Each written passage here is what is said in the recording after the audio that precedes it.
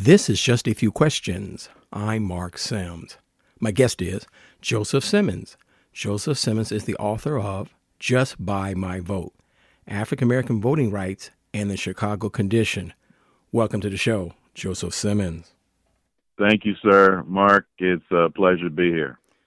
Man, you're great. I'm not much of a reader, but I skimmed through your book, and you did some real research. So tell us a little bit about your book. Sure. So, Mark, I think the easiest way to kind of describe the book is in the sections, and I'll be brief. The first section, the book is 3 sections. And the first section, it's entitled History and Context of Voting Rights, a chronology of African American voting rights.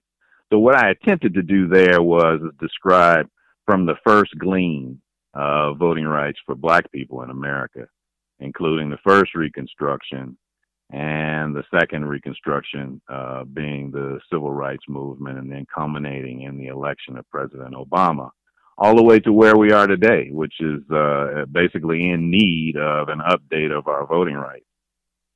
And then the second section I entitled Understanding the Chicago Tradition. So a lot of research there on basically the Great Migration, which brought millions of people to Chicago.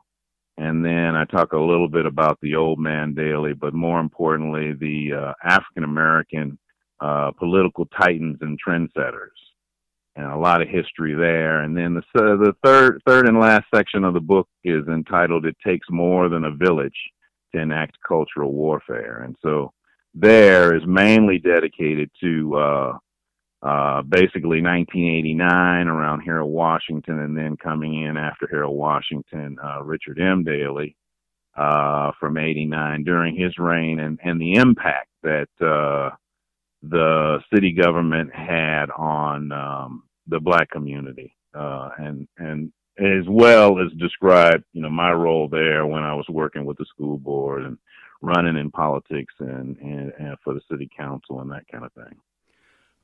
History is very important, even if you have a cursory understanding of things.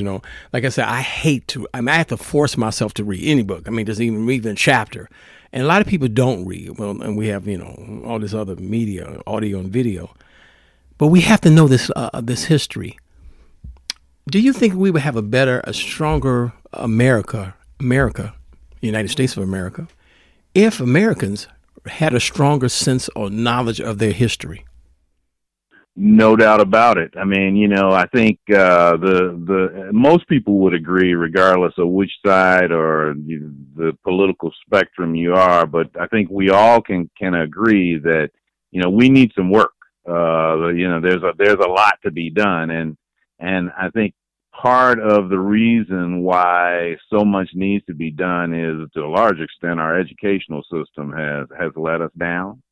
And a part of that letdown has been teaching us the history and being honest and transparent and that kind of thing. So to answer your question, yes, there's no doubt history needs to be more highlighted and made more clear, so that we don't repeat the same mistakes, and hopefully can use it to kind of improve our futures. Now, Joseph Simmons, you were born and raised here in the city of Chicago. Now, you were born and raised here, but doing the research, did you learn something doing the research for your book that you did not know? No doubt about it. Much of the research that I did for the book, a lot of it was while I was there in Chicago. During the time that I was there and involved with politics and working for the Board of Ed and that kind of thing, I was, a vociferous reader of the newspapers, and that was really before the internet was big. So I was a big collector of articles and books and those kind of things. But one of the things that I've started, and I know you're aware, is I just started a Just By My Vote podcast where I talk about historical sources, and really that kind of goes to what you actually asked me, which is history important, and did I learn something? Absolutely. And my quest continues to the point where I'm continually trying to find the best sources of history. So, that's one of the challenges. And, Florida is a perfect example to kind of highlight how things can be distorted and, to try to level the playing field through what we're learning. I don't want to get you in trouble, but you were the treasurer of the Board of Education? That was correct? Yes, sir. First African American to hold that position. Oh, the first. Excuse me. Yeah. now you can't say. I don't want to get you in trouble, Joseph Simmons. Did you find some? Did you find some hanky panky, some craziness with the money? Was the money funny at the Board of Education, or was everything cool? Yeah. I think hanky panky and craziness is one way to describe it. I don't know how familiar you or your guests are with the accounting process, but what the treasurer does is basically maintain the funds that are not needed, on an operational basis. And so immediately once I got there, yes. I mean, I talk about it in the book as well, in terms of the reconciliation process was way off to the point where, there were, I would say, venture to say, millions or even tens of millions that we really didn't have a firm grasp on what had happened to them. And so, I assume that has been obviously tightened up, but, in the Treasury function, it can be difficult, especially given the amount of money that you're talking about there. See, when I think public education, I think of jobs and contracts, and education is way down on the list. Everybody get paid. The consultant gets paid. It's everybody getting paid, which they need to get paid. Maybe not some of these consultants, education consultants. But when you were there, did you get in trouble? Did you ever get, I know it happened, but did you get fired?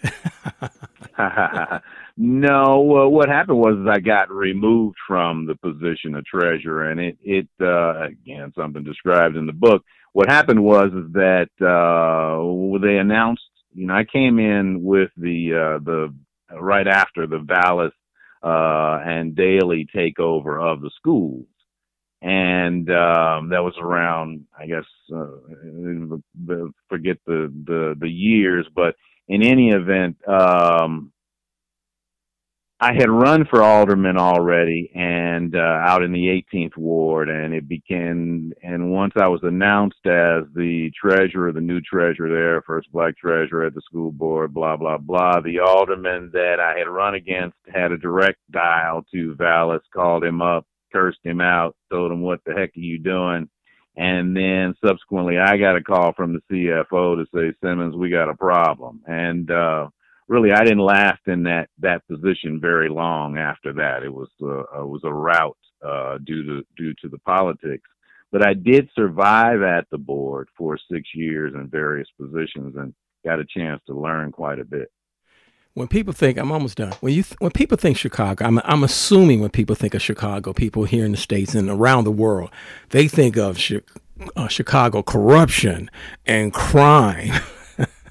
When you were working in the city, did you ever think about running for, maybe you did, you were thinking about running for political office where Joseph Simmons can make an impact and slow down and shrink some of the corruption and crime, neighborhood crime here in Chicago?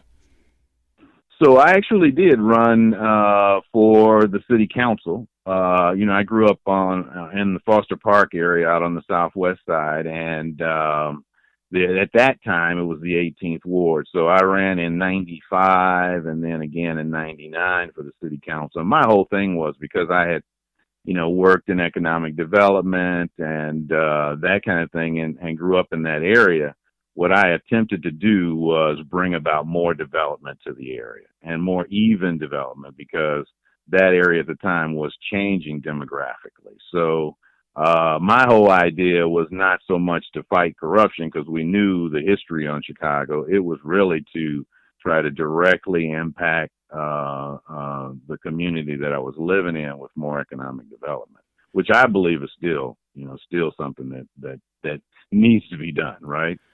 The Chicago that you grew up in, when you grew up back in the day, is not there. That Chicago's long gone and not coming back. And a lot of the old white ethnics, they're gone, passed away, moved away, passed away. First Mayor Daley is gone. Second Mayor Daley's retired. Now we have a quote unquote progressive mayor. Do you really think, things change, but do you think some things will stay the same here in Chicago, or with this new progressive mayor, maybe and finally Chicago can lose its image of or perception of a lot of corruption, crime, cronyism, and I mean corporate crime and all kind of crime, but really that neighborhood crime when people getting shot and killed every day in Chicago. Can we make a change here in the city of Chicago? So you're asking me a question on something that I am not an expert in. I haven't not lived in Chicago for 20 years. I don't claim to be an expert, but what I would say is that I am incredibly optimistic. I mean, I was super excited when I saw that Mayor Johnson was elected, and I think I have to think that because I'm an optimist, I believe that anything's possible. And I believe if from everything that I'm hearing in terms of, as you mentioned, he's progressive, he gets it, I believe. The question is how much cooperation he can get throughout the city government, as well as the backing of, obviously, the electorate. So I'm optimistic. I think that and hope that things will be changed much for the better. What's good about reading your book, some people have a great memory. They can remember all kinds of facts and figures and historical events. And some of us have to be reminded. And that's what's great about reading your book. I get reminded about so much stuff because I lived through this era here in the city of Chicago. So the book is great. But close out first. Let me thank you for being my guest on Just a Few Questions. And close the show out by telling us how to listen to your podcast, of course, and they can look up how to get the book if they got any kind of sense. But how to get the book, how to listen to your podcast. Sure. So the book can be found at the website justbymyvote.com. And then the podcast, as related as possible, it is justbymyvotepodcast.com. And those are the two places to find it.